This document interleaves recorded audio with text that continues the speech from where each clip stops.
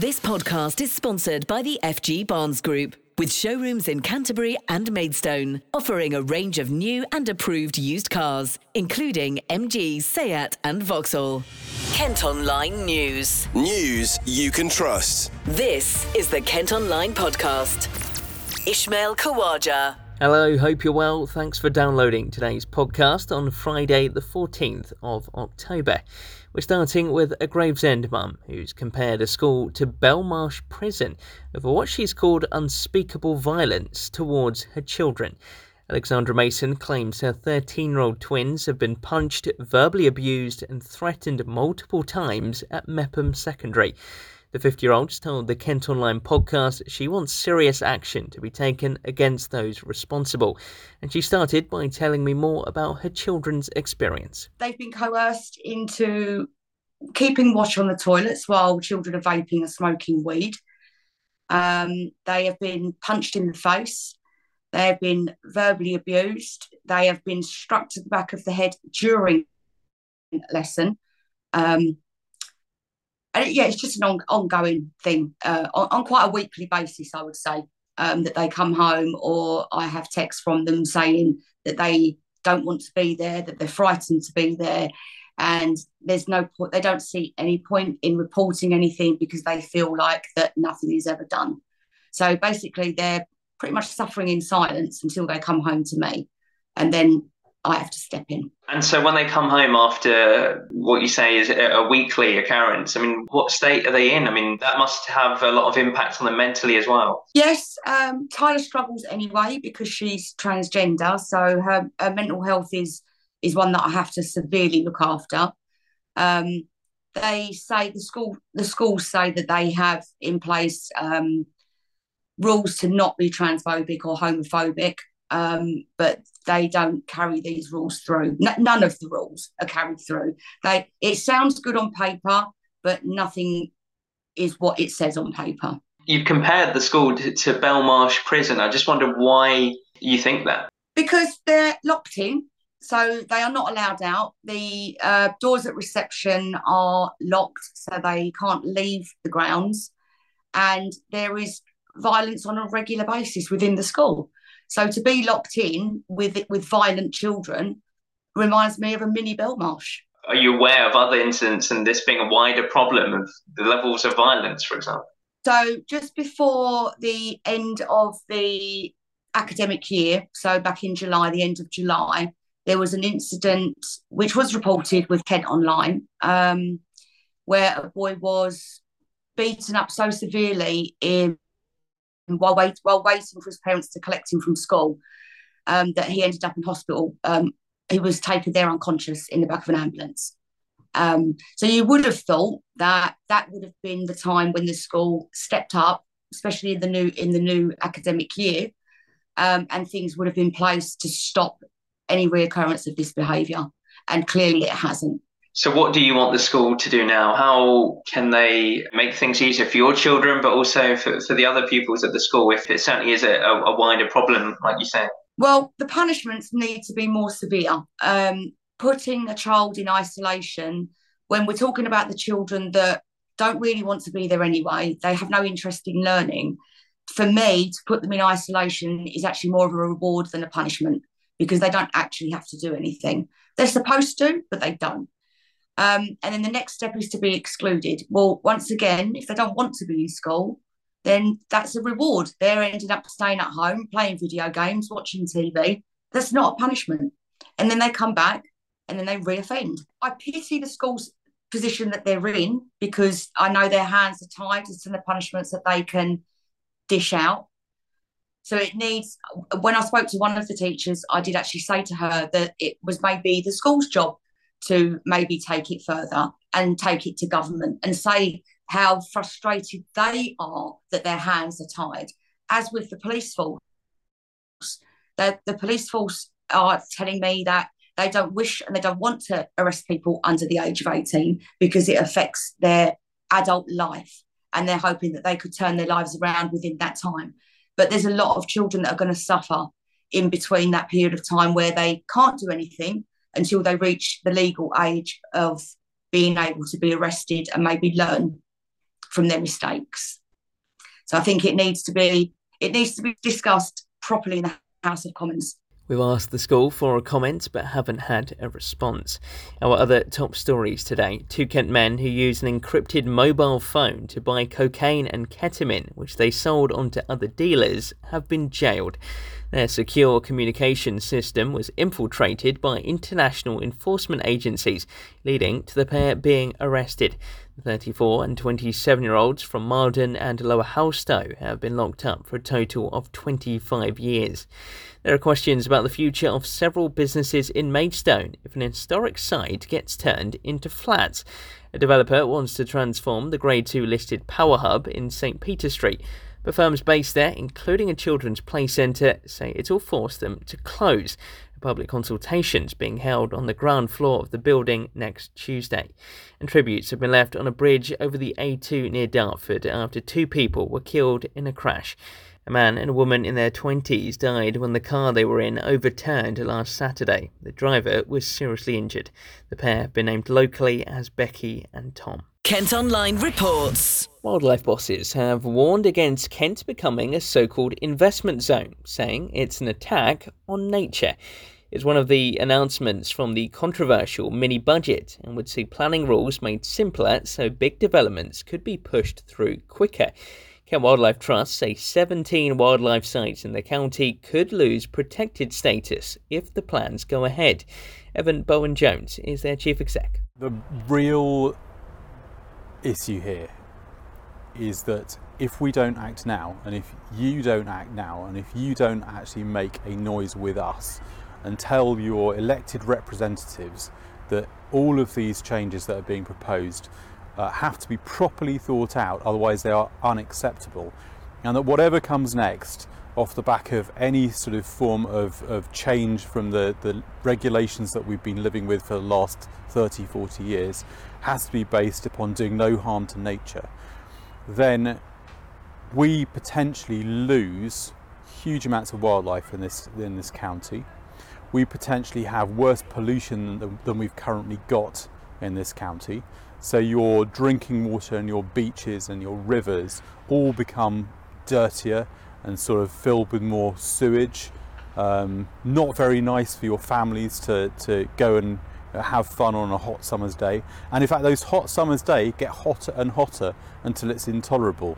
So we have those 40-degree sea days that we had this year, a lot more regularly, and we have people dying because of it. That's what potentially is going to happen if this government's plan goes unchecked. It's an attack on nature, it's actually an attack on the economy in terms of having a sustainable economy, and it's an attack on your children and their future. Meanwhile, it looks like plans to build a new solar farm near a Kent village will be rejected. The company behind the idea says installing panels on 75 hectares of land between Marden and Claygate will generate enough electricity to power 12,500 homes. But campaigners are worried it would destroy the countryside and local wildlife. Planning officers have now recommended it doesn't go ahead. Now, people living in a new development in Medway say they're shocked it's within an area that has the highest burglary rate in the county. There were 6,500 burglaries in Kent last year, with 127 of them in the River Ward. It's an area covering parts of Rochester and Chatham. These people live in new builds near Rochester railway station. It's a new place, so you would sort of expect to have a certain level of security around it. So I am quite surprised that it's the biggest place, yeah. It's never been crime. I've never seen a car broke into or heard anyone getting burgled, so yeah, it's surprising. I am shocked because this is a new build development. I've only been living here 2 years. I am shocked. Kent Police say the figures include residential and commercial properties, and they have a dedicated team of officers tackling the problem. Elsewhere, Folkestone Church is being forced to install CCTV cameras and alarms in a bid to stop memorials from being vandalised and tackle drug dealing.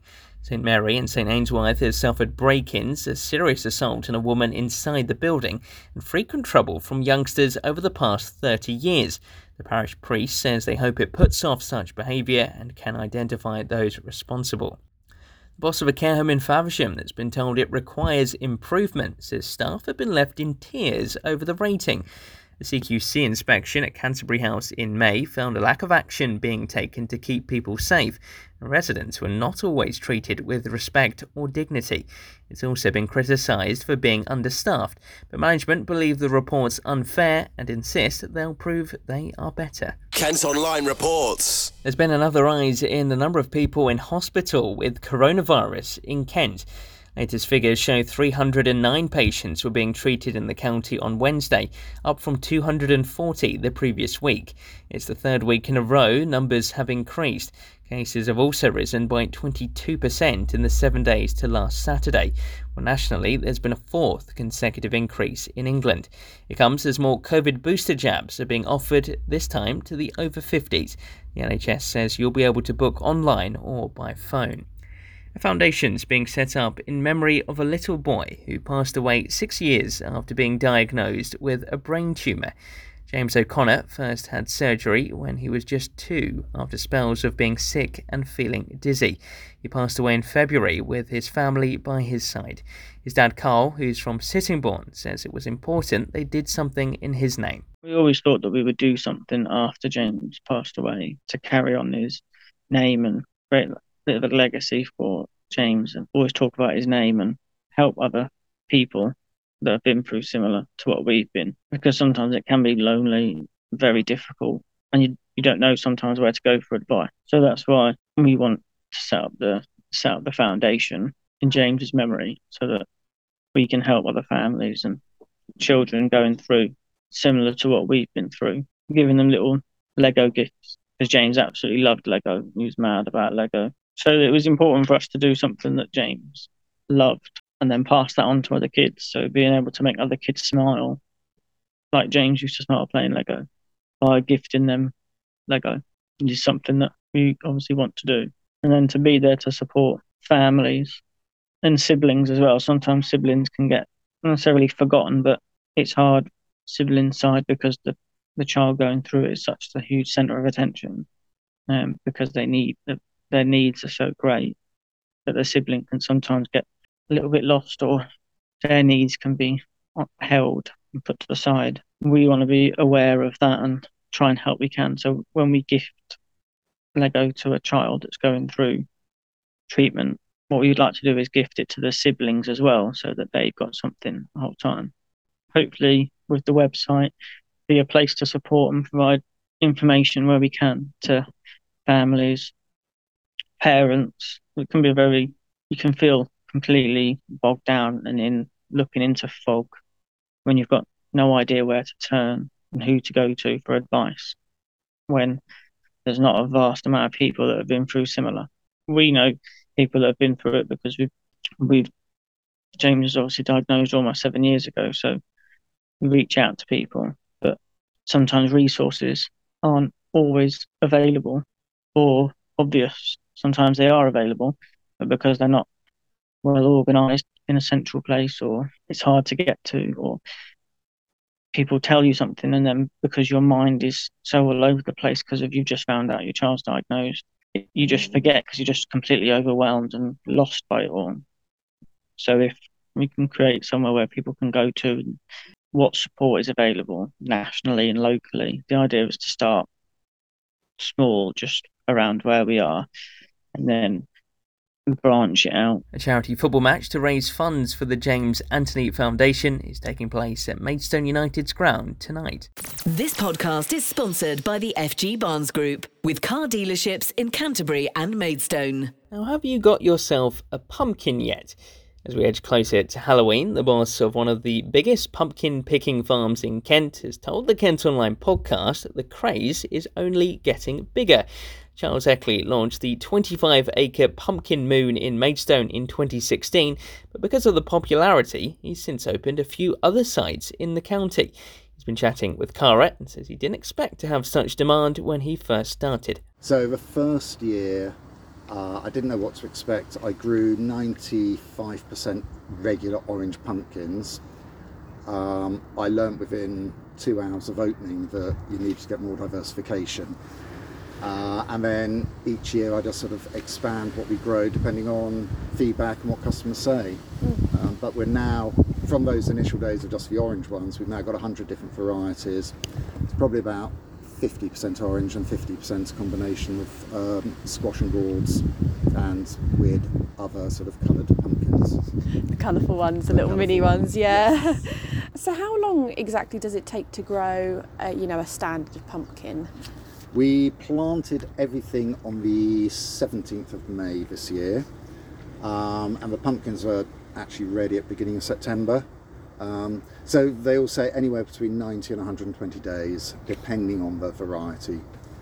Brilliant. And as you said, there's also different varieties. So you've got your, what sort of are the main ones that people go for? Obviously there's the traditional orange pumpkin. I don't know if that has a particular name or... Well, orange ones, I've got about 20 different varieties because they then come in different sizes. So you've got the little teeny weeny ones, and I have different varieties, so each one's of like a few centimetres bigger than the previous one.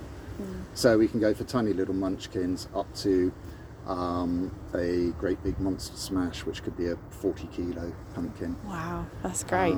On the other ones, we're seeing a lot more interest from the foodies, and this has been since year one. There's been more interest, so you're getting a lot more just people interested in eating the squash in particular, and then we get a lot of interest in vegans and vegetarians, because the squash that we grow, you can't go down to the supermarket and buy it.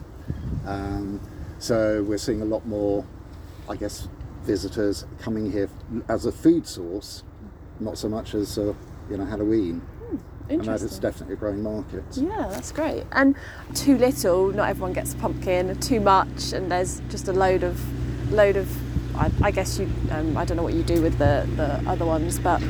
Well, we do a glean at the end of the season, and what that means is that there's people called gleaners, and they come and collect fallen or waste fruit. So at the end of the season, we can have up to 70 people turn up on site. They're all volunteers from the southeast. One year in particular, they collected 42 tonnes of squash, and then what it does is it goes through the UK distribution to homeless shelters, food parcels.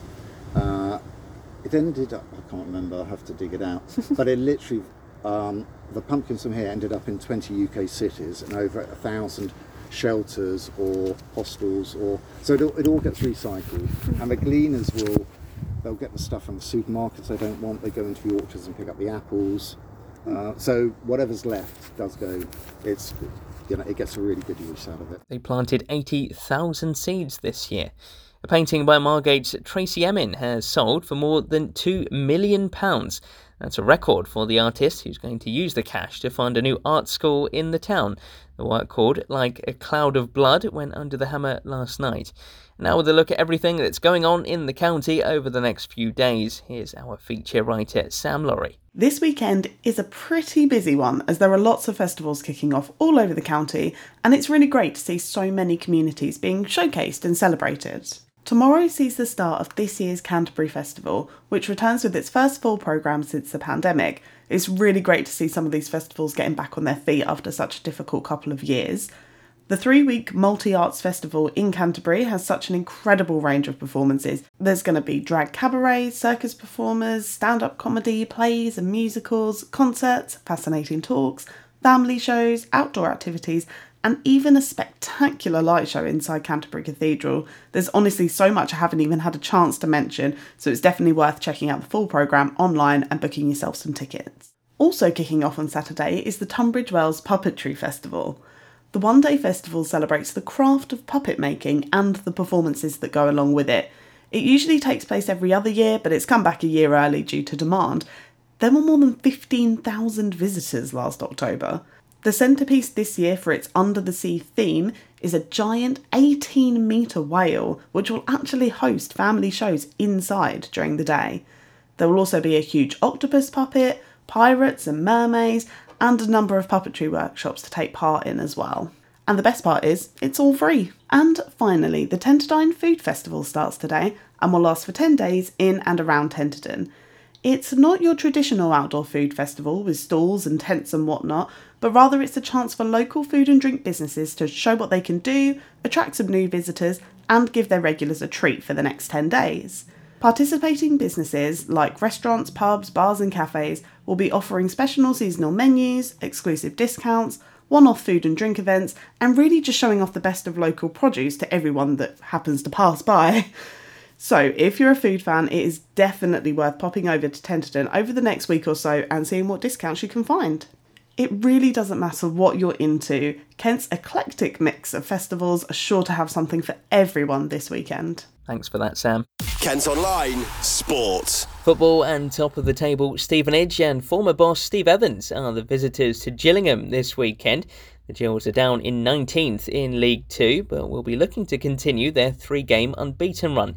They go into the match off the back of another win in the EFL Trophy on Tuesday night. Here's manager Neil Harris. Every game at the level is a challenge. We know that for different reasons.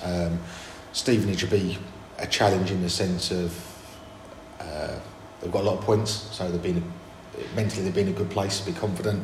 They've got a big group of players. I'm sure Steve has selection headaches on who to pick because he's got so many senior players and very good players at the level. So he's very fortunate in that instance. But we know what attributes they have as well. Direct team, physicality, ask you a lot of questions of you and you have to stand up to it. So, different challenge to maybe what we were seeing against like a Crew last week, for example. But every game's a challenge, so we just have to make sure we find a different way of competing. I think you always want to play the best teams, so you want to play teams that are doing well.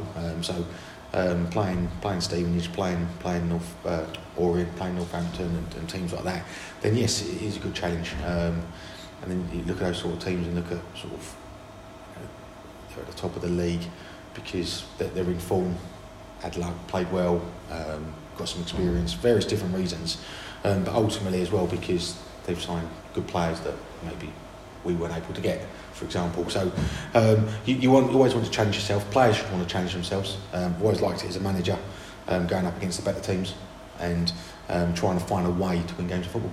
If you're the returning manager, so it'd be important for Steve because he was here and he'll want to give a good account of himself and I think Steve Evans has a point to prove to anybody in football, of his experience. But you had that sparkle, I suppose, for him. For me, as a manager, it doesn't make any difference. My focus is only, I've not managed Stevenage, so my focus is just Gillingham. Makes no difference to two managers that want to win on the touchline. So yeah, for me, it's just another game. I get sort of the question and the thought process around people coming back. People have an opinion whether Steve done well, didn't do well, and again, it's just people's opinion. So I'll be fully focused on the game. Kick-off tomorrow is at 3, and don't forget you can follow the action on the sports pages at Kent Online. Well, that's all for today. Thanks ever so much for listening. Don't forget you can follow us on Facebook, Twitter, Instagram and TikTok. You can also now get access to the ad-free Kent Online premium site by subscribing at kentonline.co.uk/subscribe. News you can trust. This is the Kent Online Podcast.